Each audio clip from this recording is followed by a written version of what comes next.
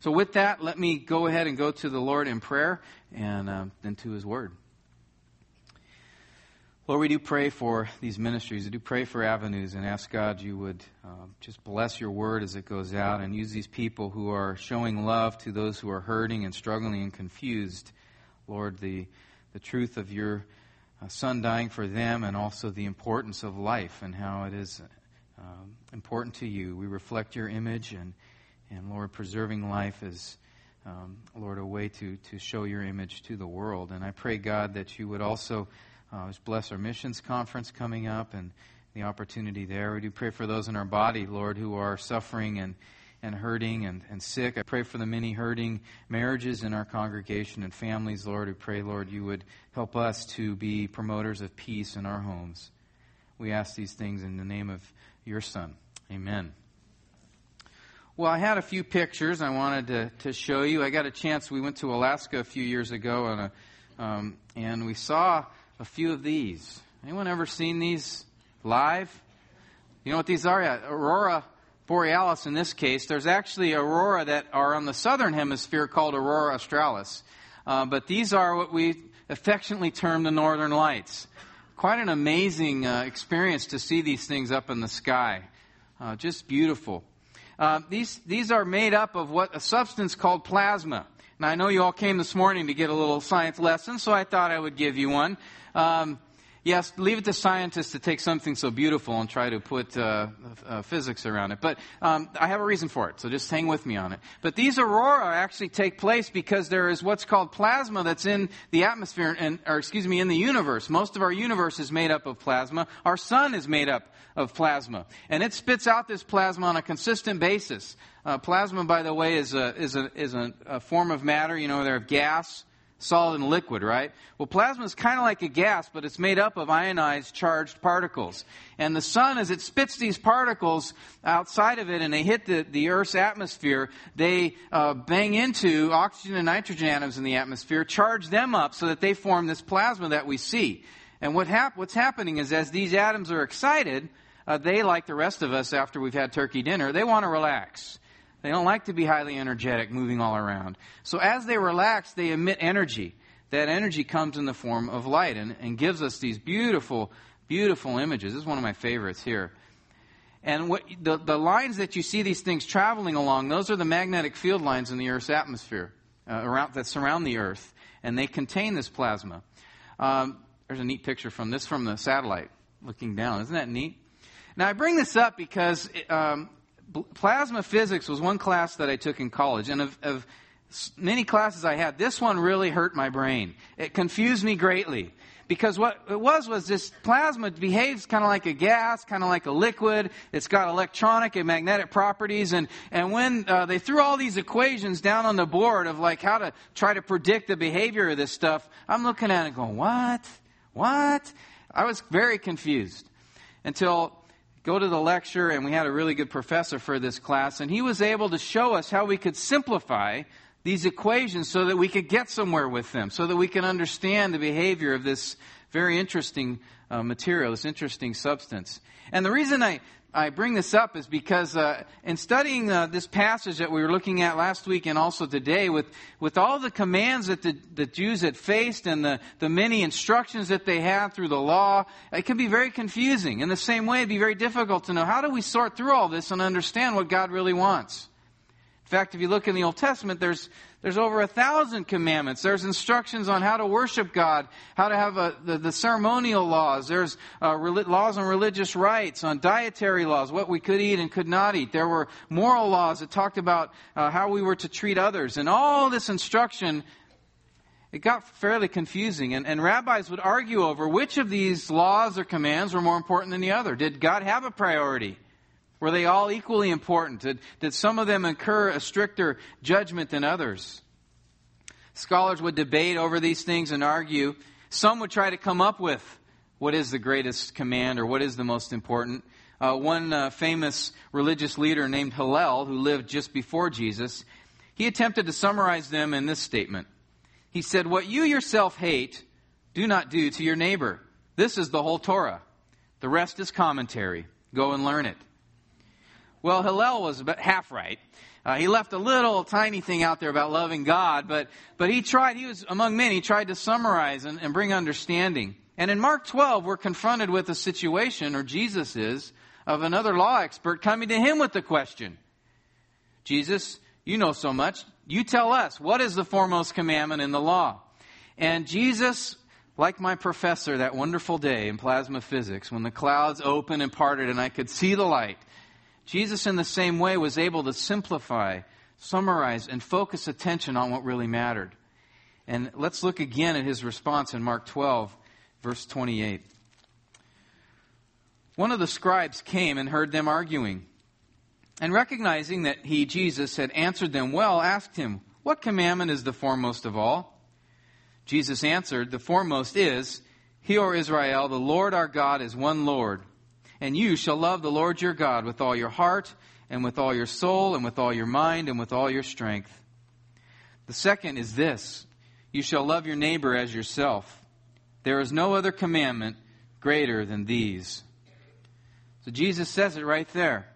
All the laws, all the instructions, all the commands, all the things that we have in Scripture can be summed up, can be focused on two specific commands.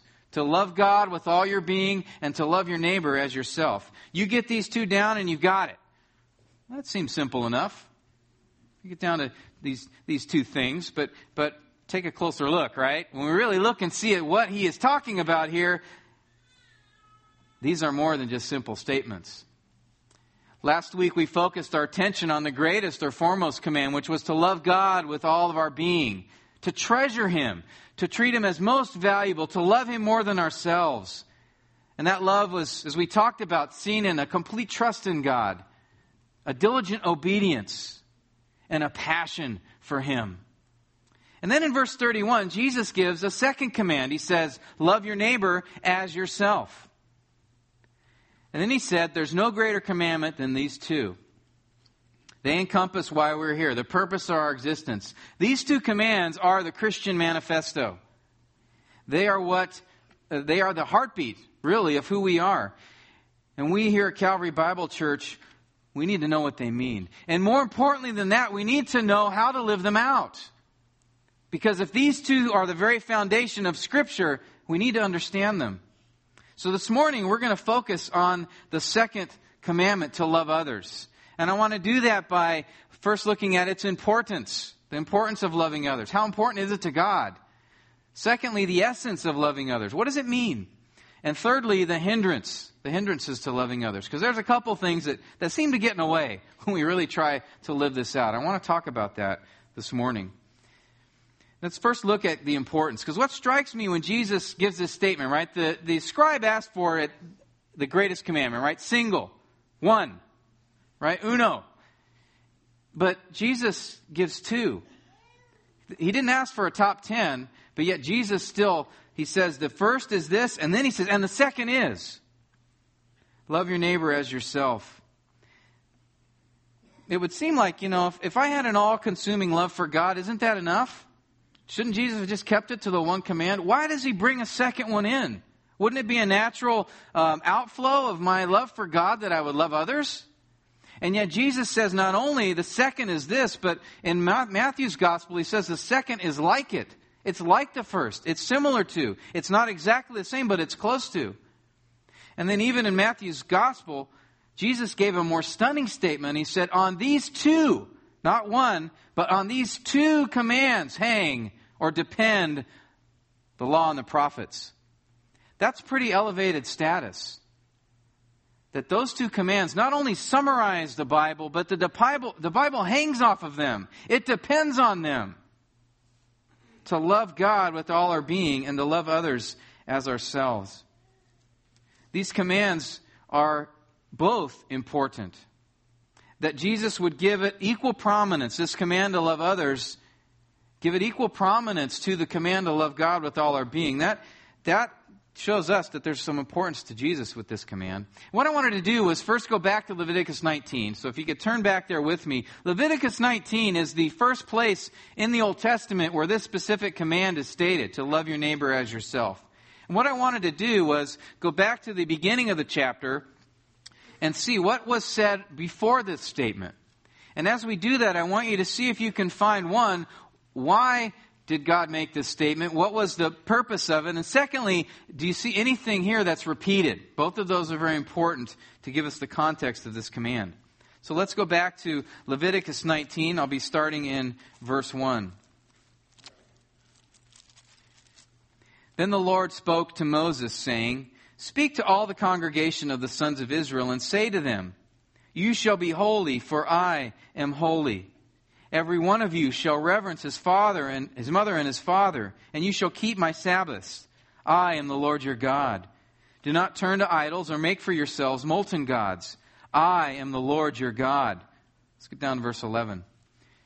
"You shall not steal, nor deal falsely, nor lie to one another. You shall not swear falsely by my name so as to profane the name of your God. I am the Lord. You shall not oppress your neighbor, nor rob him. The wages of a hired man are not to remain with you all night until morning. You shall not curse a deaf man, nor place a stumbling block before the blind. But you shall revere your God. I am the Lord. You shall do no injustice in judgment. You shall not be partial to the poor, nor defer to the great, but you are to judge your neighbor fairly. You shall not go about as a slanderer among your people, and you are not to act against the life of your neighbor. I am the Lord. You shall not hate your fellow countrymen in your heart. You may surely reprove your neighbor, but shall not incur sin because of him. You shall not take vengeance, nor bear any grudge against the sons of your people, but you shall love your neighbor as yourself. I am the Lord." If you see there in verse 2, God gives here the basis for this instruction in how we're to treat him and one another.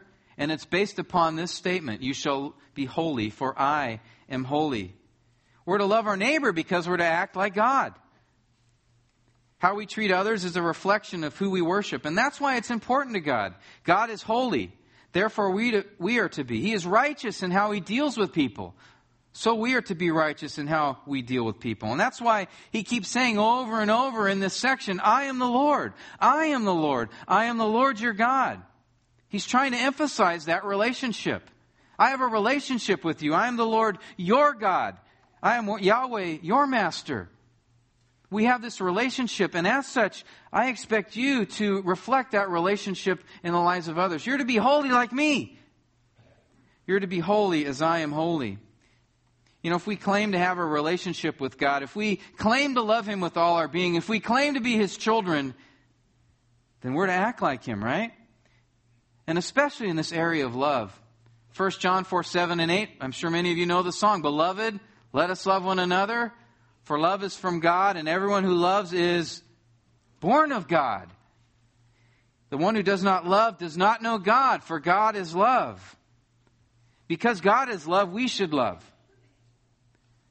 And notice here how John assumes that if you're God's child, then you will reflect love of God to one another. Down in verse 11 of chapter 4, he says, "Beloved, if God so loved us, we also ought to love one another. The one who loves God should love his brother also." Right? That love is really a reflection of who God is. In 1 John, a letter written to assure believers of their assurance of salvation, the letter is permeated, it's saturated with this idea of loving others. All through the letter, John keeps coming back to it. And he addresses this topic more than any other in his entire letter. Hopefully we can see that connection. If I am saved, if I love God, then I love others. That's part of my being because I am God's child. Sacrificial love really is, it's the distinguishing trait of the believer. We know John 13:35, right? Jesus said this, "By this all men will know you're my disciples." How? How will people know we're Christians? How will people know we're saved? How will people know that God is in our life? By this all men, all the world will see you and they'll say, "There's a Christian. I don't really like Jesus, but I can tell he does." How will they know that? Finish it for me. If you have love for one another. That's an amazing, astounding statement. We can show that we know God simply by how we treat one another. It is the defining mark of a Christian. We're to be holy because God is holy.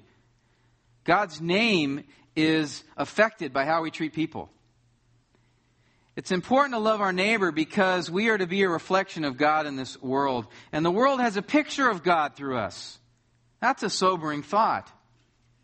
What does the world think? What must the world think when they look at people who claim to be Christians and their marriages are falling apart? What must the world think of God when they see conflict in the church, or they see Christians suing one another, or some softball leagues, church softball leagues I've been a part of? I wonder, what must God think? Or what must people think of God if they were to see this going on? What must the world think of God when they see those who name the name of Christ turning a blind eye to those in need or to those who are suffering? What must the world think of God when they enter the church's door at times and they are ignored or they aren't welcomed? You know, loving your neighbor is important because you represent God in this world. And it's not only your reputation that's on the line, but His, depending on how you treat one another, how you treat others. And not only is it important to God that we love others because we represent Him, it's important to God that we love others because He cares, because He loves others.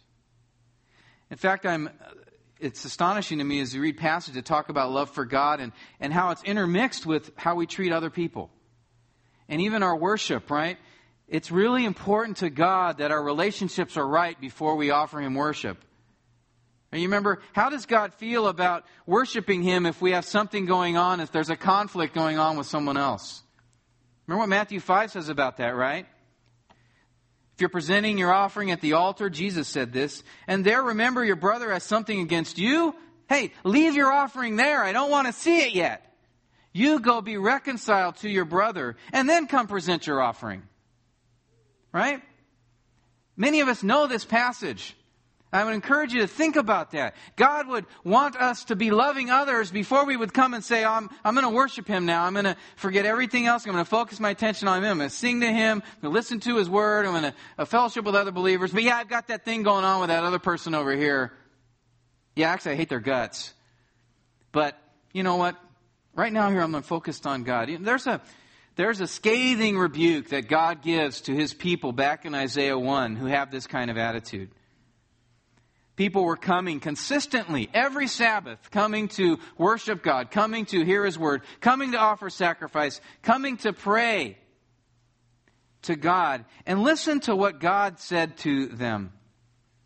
When you spread your hands out in prayer, I will hide my eyes from you.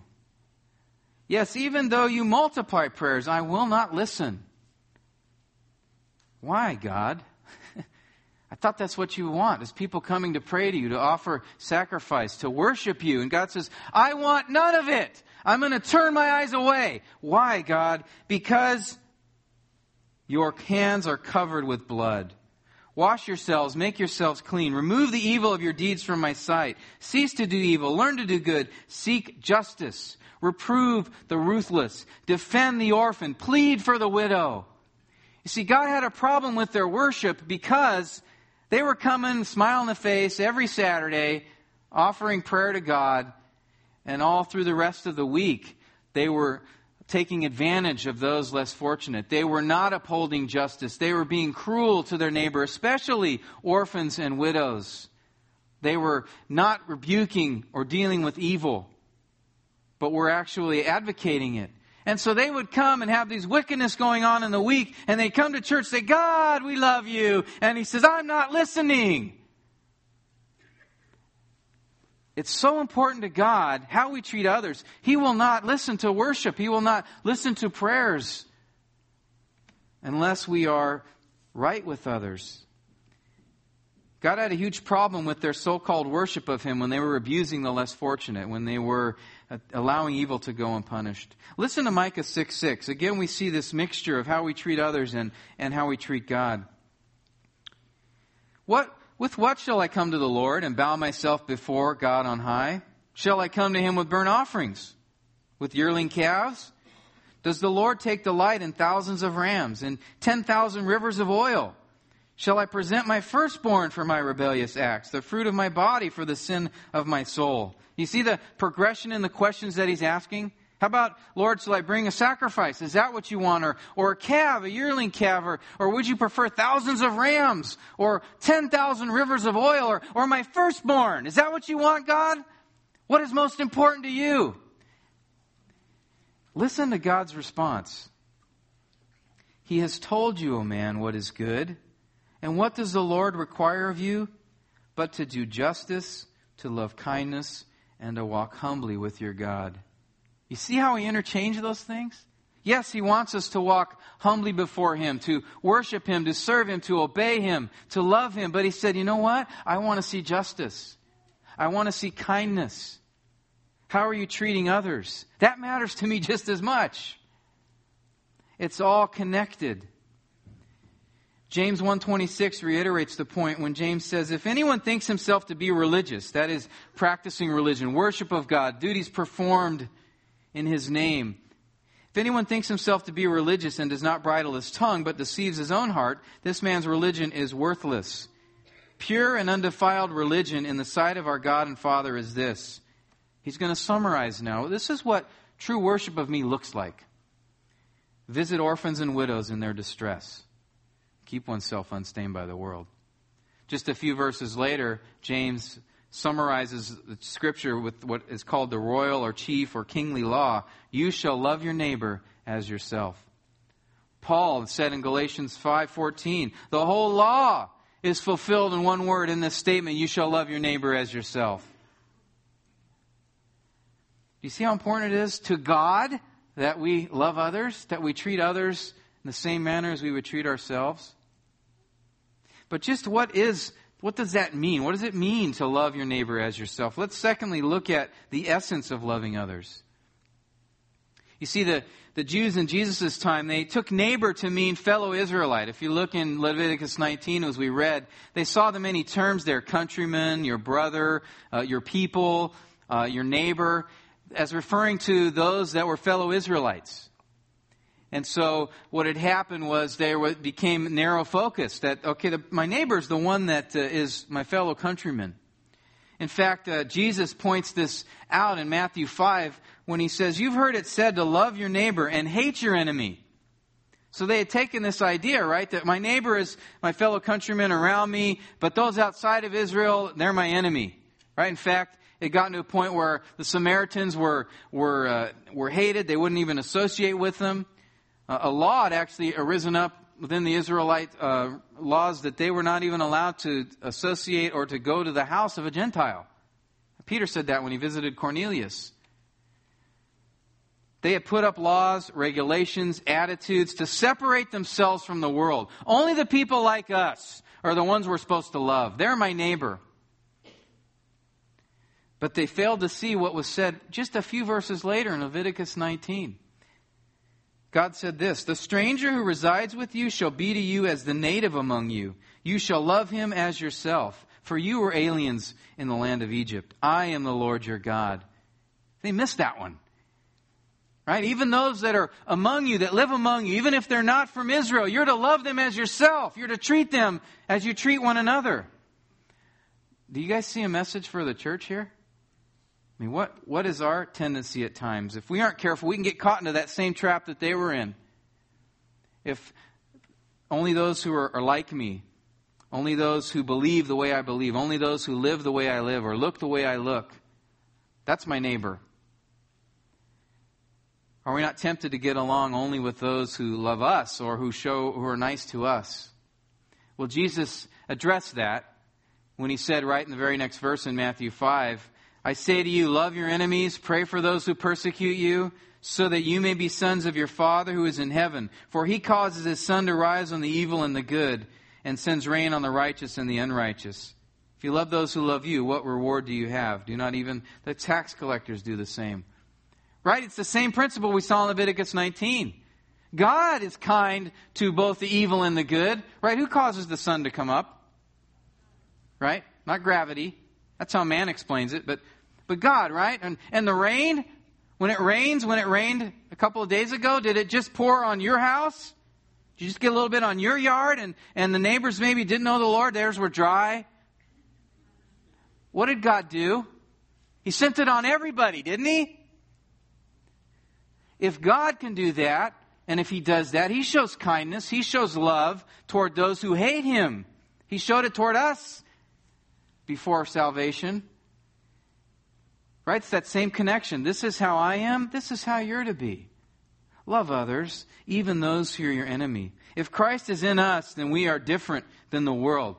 We should have and do have the capacity to love our enemies if the Holy Spirit resides within us. Not because we're anything great, not because we figured it out, not because we have achieved some enlightened and elevated state, but simply because God is our Father.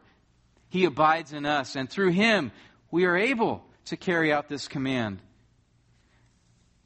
To love my neighbor means that my love needs to extend beyond the walls of my home. It needs to extend beyond the walls of my room. To extend beyond the walls of this church. Does that describe us as a church? Brothers and sisters, does that describe you? Jesus said you are to love them as yourself. And before we get into what that means, I want to spend a second talking about what it doesn't mean. Because in our culture, we've twisted that phrase a little bit, that to love my neighbor as myself means I first need to focus on myself, that I don't love myself enough. That I need to really see this as a command to love myself, and that when I do, I'll be able to love others. Our world has purported that lie, and it's crept into the church.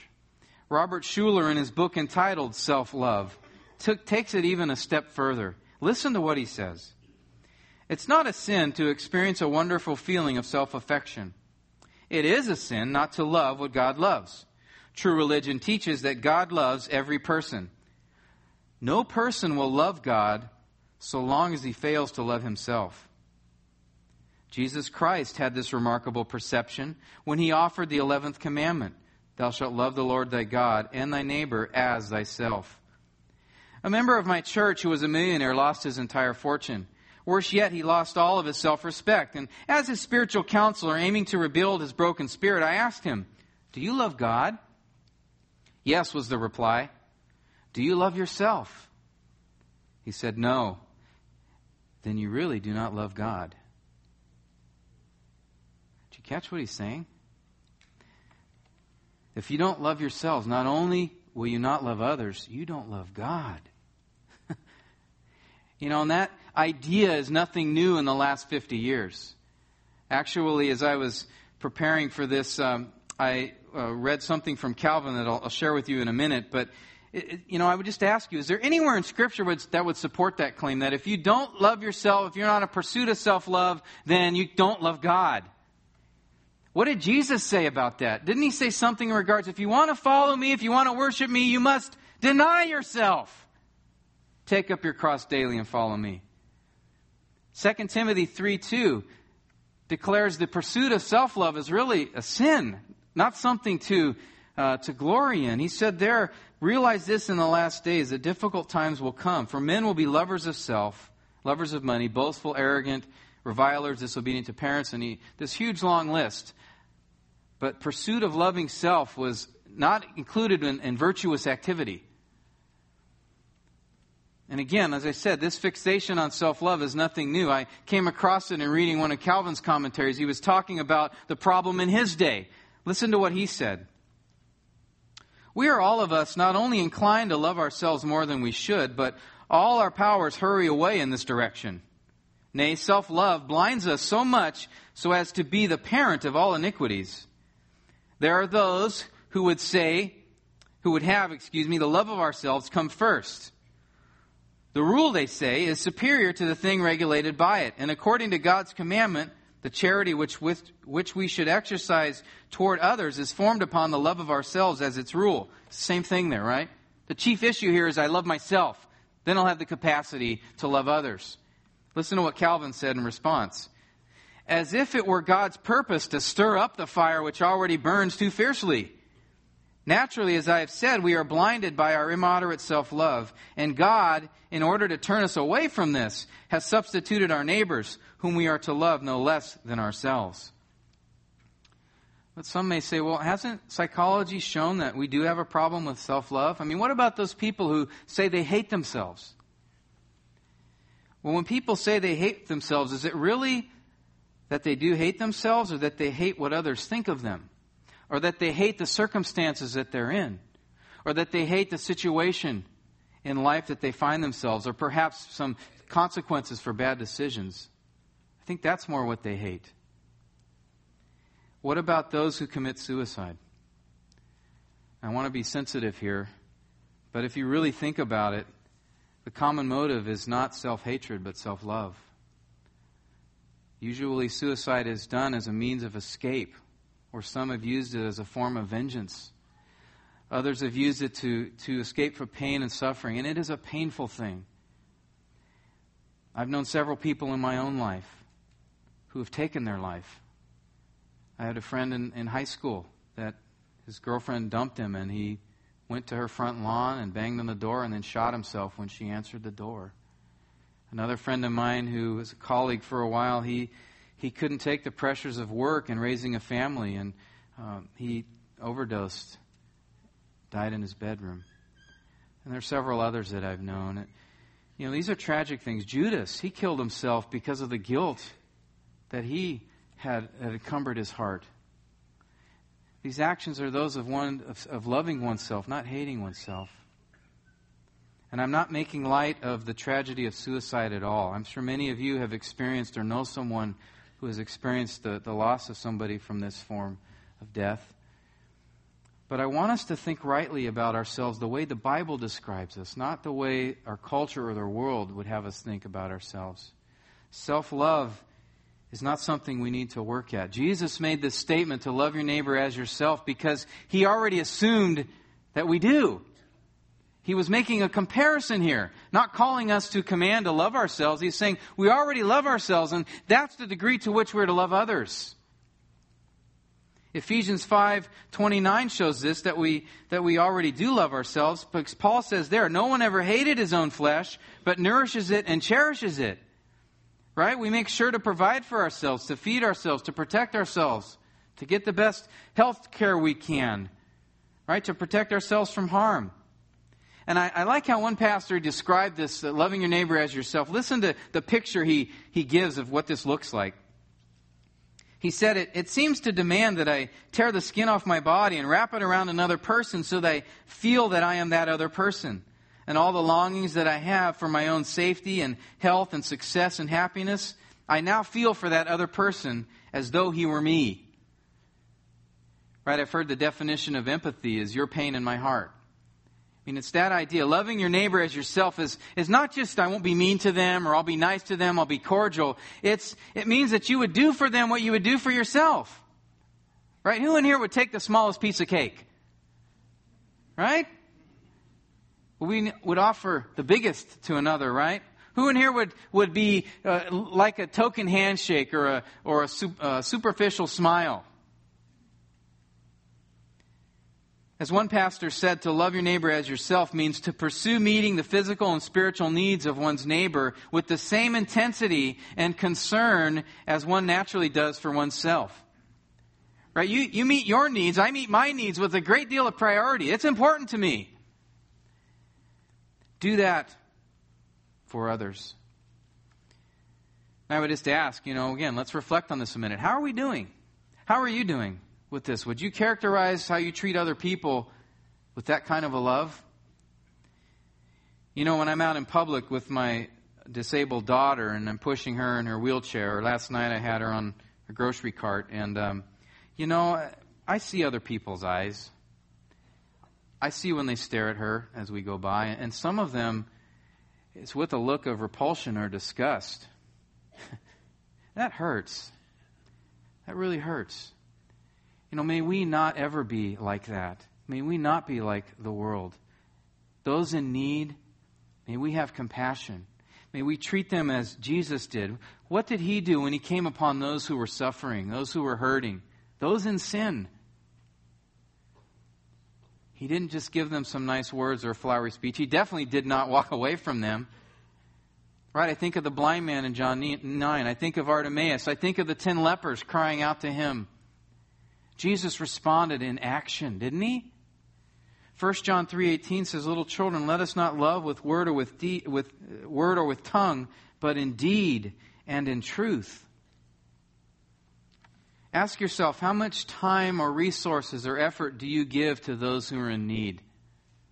We have many wonderful ministries that are a part of Calvary Bible Church that we support, that are our hands and feet into a world of people who are in need. I think of Children's Hunger Fund, which is currently where Kempis is working. They pack food packs for churches around the world so that these churches may not only help with a specific and very important need in people's lives, but through that they would bring them the gospel. They would love for more of us to show up and help them pack these things.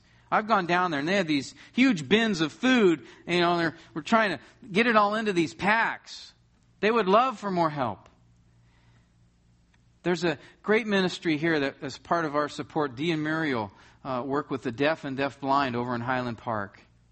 They would love for more people to show up and help with cleaning or weeding or putting things away or just spend time with these people. Imagine not being able to see or hear. What kind of world is that?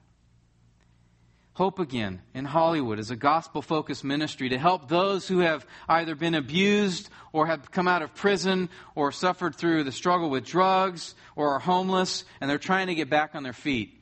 You know what? Go down there one Saturday and offer to help do something in the office. Offer to help clean or do maintenance or to be a counselor. I guarantee they would find a spot for you. Olive Crest is a window into the world of the neglected child. They facilitate and coordinate foster care and adoption. Wonderful ministry. It provides opportunities for these things. And many of our church have taken advantage of it. But there's more we could do. Maybe you can't take a child into your home, but maybe you could spend a day with one. Think about that. Think about Kempis if he didn't have his grandmother to live with a man who murdered his mother. And the abuse. But praise God, he had someone that took him out of that. What would you do if you were in foster care? What would you want? Avenues Pregnancy Clinic, right? The baby bottle people. Right? They have a tremendous gospel-focused ministry to share the truth of God's Word and salvation in Jesus Christ to women who are in a very difficult circumstance. They would love for us to come down and volunteer to help, to counsel, to help clean the office, to participate in, they send out mailers. They do all kinds of stuff. Volunteers would be welcomed there. The Hollywood Church is right in our own backyard, a ministry at outreach, a church that we're a part of, that they would love to have some help as well. I'm sure Chris and Sarah Barksdale would be able to find something for you to do if you were just to visit there one day. Johnny and Friends is a wonderful ministry to the disabled. Had a chance to visit there a couple of times. You know what? They could use some volunteer help as well. Calvary here supports many missionaries. Maybe it'd be difficult for you to give time in those ways, but there are missionaries here who would love to have somebody that just adopts them. So you know what? I'm going to pray for them consistently. I'm going to send care packages. I may even try to visit if the Lord allows for that. That's why you need to be here March 3rd. You need to come and you need to get to know these folks. These folks who are sacrificing to spread the gospel around Southern California and the world. That's a great act of love, and we can participate in that. So I would encourage you, just come. Come to that. We have a ministry right across the parking lot here, Burbank Healthcare. I don't know if you knew this, but we have a group of people that go over there every Sunday, and they hold a little church service. Some folks play some music, and there's a little message to these folks who are dying. And often many of them don't have visitors. Oh, you could really show your love to them by just showing up one Sunday and bring your child and maybe have them draw a card and just visit with them for 10 or 15 minutes. Play cards, have tea. You would not believe the impact you could have. In addition to volunteering your time, we need to be committed to pray for these various ministries. We need to be committed to give more to these ministries. Fill up that baby bottle. Take the opportunities to do that. There are many people in need in this world, and as we reach out to those needs, we show the love of Christ.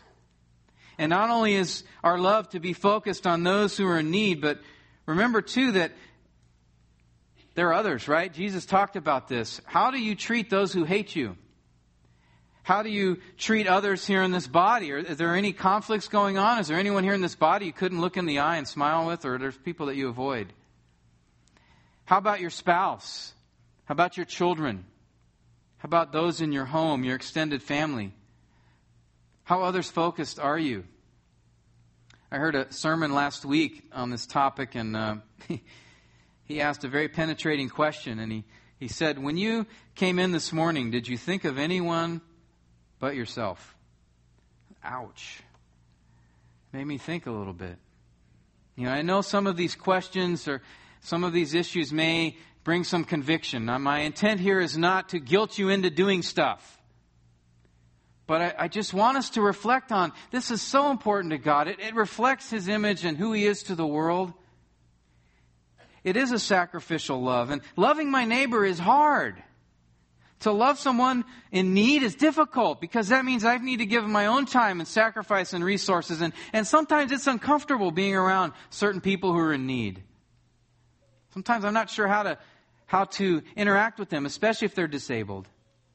Especially maybe if they have a mental condition. Or maybe they smell funny. It's hard to be around people like that. It's hard to be around my enemy and love them because they have hurt me. They hate me. It's hard to love those in my family. It's hard to love those who I have a relationship with because the closer I am to someone, their sin against me hurts even more. And if I'm supposed to love others, that means I'm risking something. I'm having to risk the potential to be hurt myself. I love what R.C. Chapman said in that regard. He said this, "If I have been injured by another, let me think to myself, how much better to be the sufferer than the wrongdoer." Yes, loving others is painful, risky, time-consuming. But listen to what C.S. Lewis said about this. It is easier and less risky not to love. And this is a comment that he made about this. To love at all is to be vulnerable, he said. Love anything and your heart will certainly be wrung and possibly be broken. If you want to make sure of keeping it intact, you must give your heart to no one. Wrap it carefully round with hobbies and little luxuries. Avoid all entanglements. Lock it up safe in the casket or coffin of your selfishness. But in that casket, safe, dark, motionless, airless, your heart will change. It will not be broken. It will become unbreakable, impenetrable. The only place outside heaven where you can be perfectly safe from all the dangers of love is hell. I think he's right. Our love is often conditional, isn't it? It is often predicated or based upon whether we feel we're being loved. Our self-absorbed culture has fed this notion that I need love. I need to be loved. And then I'm more capable and able to give love. We're described like a cup that needs to be filled. And once that cup is filled with love and with affection and these things, then I'm able to have something within my cup to give to others. And this type of thinking shows itself in statements like, I need my husband to love me and to lead me, and then I will respect and follow him. I need my wife to respect me before I can love her. I need my children to obey me in order to parent them better. I need my friend to apologize before I can forgive. I need to be loved so that I can love others. Maybe one of these statements has crept into your thinking. But you know what? When you become focused on what you're not getting, on what you need or perceive to need, then you miss the solution to the whole problem. The Bible doesn't tell us to love others because we need love. It tells us to love others because we need to love. Did you catch that? We don't need love. We need to love. That's why we're commanded to do that. Because He's not designed us to be cups. He's designed us to be mirrors. We're not made so that we need to be filled up with all these perceived needs and desires and then we're able to dish out. No, we're supposed to be mirrors that reflect the image of God to a lost and dying world. You've been designed to be a giver and not a taker. Right? We know what Jesus said. It is better to give than to receive, right? He's telling us right there, you've been designed and will be more satisfied and content if your focus is outside of you, not what you're not getting. The commands to love Scripture are always outward. You love your neighbors. You love your husband or your wife. You love your brother. You love your enemies. We're never commanded to receive love. We're only commanded to give it. And if you struggle with low self-esteem or suicidal thoughts or depression or anger or bitterness, The solution is not to try to find out what you need in life and what you're missing that's not being met. The solution is to love God and love others. That's what will fix you. That's what will deal with those struggles that you're having. Because ignore Satan's attempt to distract you over here with the lights. Again, the solution to our struggles when we're feeling bad about ourselves or sorry for ourselves is not to focus on ourselves. That will only dig a deeper hole for you. The focus needs to be, I need to focus on loving others and loving God, because that's how God's made you. And when you do that, that's when you'll find the contentment and satisfaction you're looking for. I remember talking to someone last week who had committed some time to one of the ministries I mentioned earlier. And they said, after I was done serving there, I felt so good. It was so encouraging. That's because she was doing what God made her to do. I think Jesus made this point in the well-known parable of the Good Samaritan in Luke 10, right? You remember that, where the law expert, another one came up to him and said, how do I inherit eternal life? And Jesus said, well, what? You know the scripture. How does it read to you? The guy says, he basically quotes the Shema, and, love the Lord your God with all your heart, with all your soul, mind, and strength, and love your neighbor as yourself. Probably a little smirk there. Hey, I know what it is. And then Jesus said, yeah, that's right. And then the guy, wishing to justify himself, then he says to Jesus, just who is my neighbor? Right?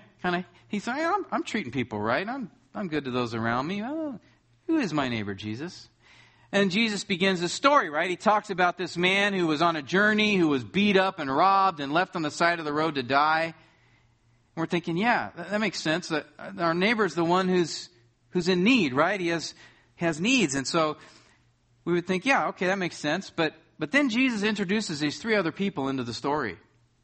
He talks about this priest and this Levite, right, who went by and they didn't give the guy any help. And then the hated Samaritan comes by and he takes care of this guy. He binds his wounds and takes care of him. He takes him to the inn, stays the night with him.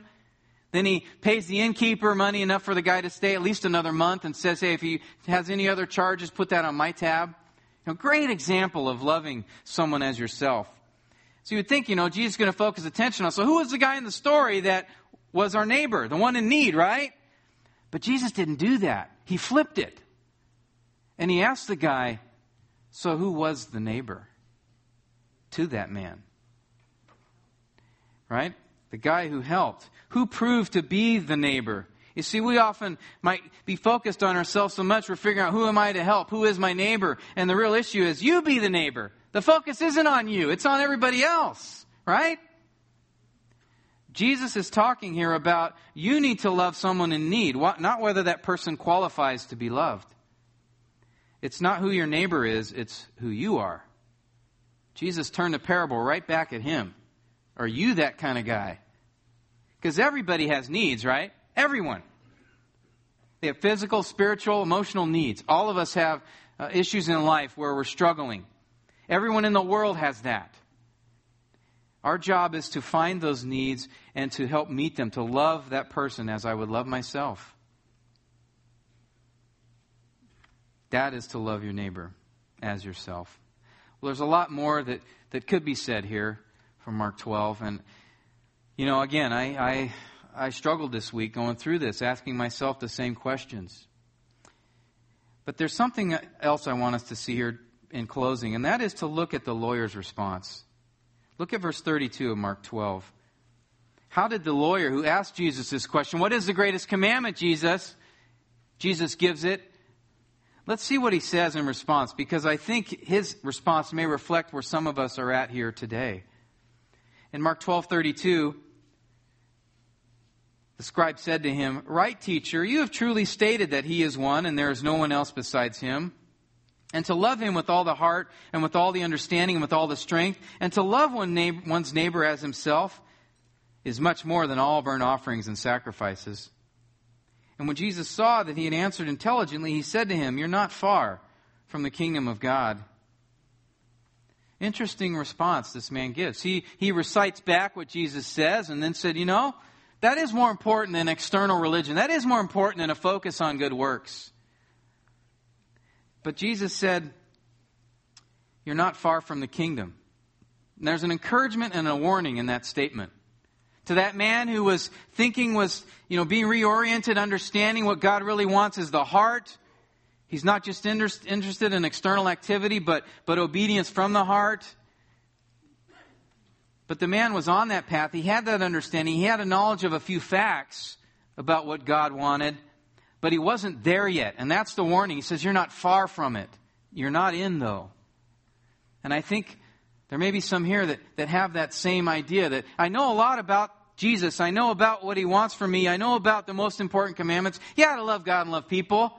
But you don't go any further than that. You're like this lawyer. He almost got it. But almost is an infinite chasm between heaven and hell. He wasn't there yet. And there are some of you carrying the burden of sin, like Kempis talked about earlier this morning, the bitterness that he had, the hatred. And he was being ground into the dust with it. His soul was being eaten alive. Some of you may be there. Some of you may have a weight and guilt of sin in your life and you don't know what to do with it. Jesus offers release. He offers freedom. He offers hope. Some of you may be listening to this again thinking, I can't love that way. But Jesus offers freedom. If any of you are weighed down with sin, Jesus can lift it. And you know what? He lifted it all the way onto His back as He was being nailed to that cross. Seek Him while He may be found now. This scribe, what he should have done after reciting that, where should he have been? What should have been overwhelming his heart with the realization, God, I can't do this. This is impossible. How in the world can I love like this? I am a wretched sinner before you. But you know what? He made a statement. Jesus commented, and he walked away. Don't know if Jesus' words permeated his heart. Don't know if we'll see him in heaven or not. But at least in this instance, he did not hit the dirt like the publican, like the tax gatherer who went into the temple and asked, God be merciful to me, a sinner. That's what God is after. That's all He is after. For us to simply acknowledge that, Lord, I am a wretched sinner before you. I have nothing to offer you. And I know there are many here that have heard this message over and over and over. And you're saying, how often are they going to keep talking about this? Would everyone else just get saved so we can move on? I remember a guy telling me that. And then he realized, you know what? I'm the guy that needs to be saved. God puts these commands out in this instruction not to weigh us down with some effort that we need to do to try to earn His favor, but to show us just that we are desperate. We're desperately in need of a Savior who can equip us, who can fill us, who can change us, who can move us to do these things so that we can truly reflect the image of God, which is what He made us for. We are to be a mirror. But the problem is sin is like this mud that covers that mirror. And it's only through the blood of Jesus on the cross that we have a cleanser, a Windex of sorts that can begin to clean that mud off so that, oh yeah, there is a little bit of God. Again, we're not a cup. We're a mirror. And Lord, to those of you who do know and love the Lord and just recognize, again, as all of us, we're not there yet. We're not there yet. We don't love our neighbors like we need to or should. But take this message not as a beating to guilt you into it, but take this as, you know what? The Holy Spirit is in you. And you remember the fruit of the Spirit? What was the first one on the list? Love. Love. Through God's Spirit in my life, I can fulfill and love others as He's called me to. I can love Him as He desires. Paul said a little earlier in Galatians 5:16, walk by the Spirit and you will not carry out the desires of the flesh. Let the word of Christ richly dwell within you. Spend time with the Lord. Drink in His word. Continually repent and confess your sin before God. Pursue holiness. Spend time with others. And as you do, God's Spirit will work in you and you will love Him and others as He's called you to. Abide in Christ and He will give you the strength to do what we could not do on our own. Let's pray. Oh Lord, command us, Lord, to obey your will and give us the will to obey your command. Father, we are desperate, broken creatures. Those to whom, Lord, it is a struggle to love others because of the great love we have for ourselves. And Lord, you just tell us to channel that love for ourselves toward others. to treat them as we would want to be treated. God, we confess, Lord, we need you to help us do that. We need your Spirit to work in us that we may be those who love you with all our heart and those who desire and carry out and work at loving others as ourselves. God, you are great. You are wonderful. Move in us, change us. Make this a church, God, that would reflect the image of your Son to a lost and dying world.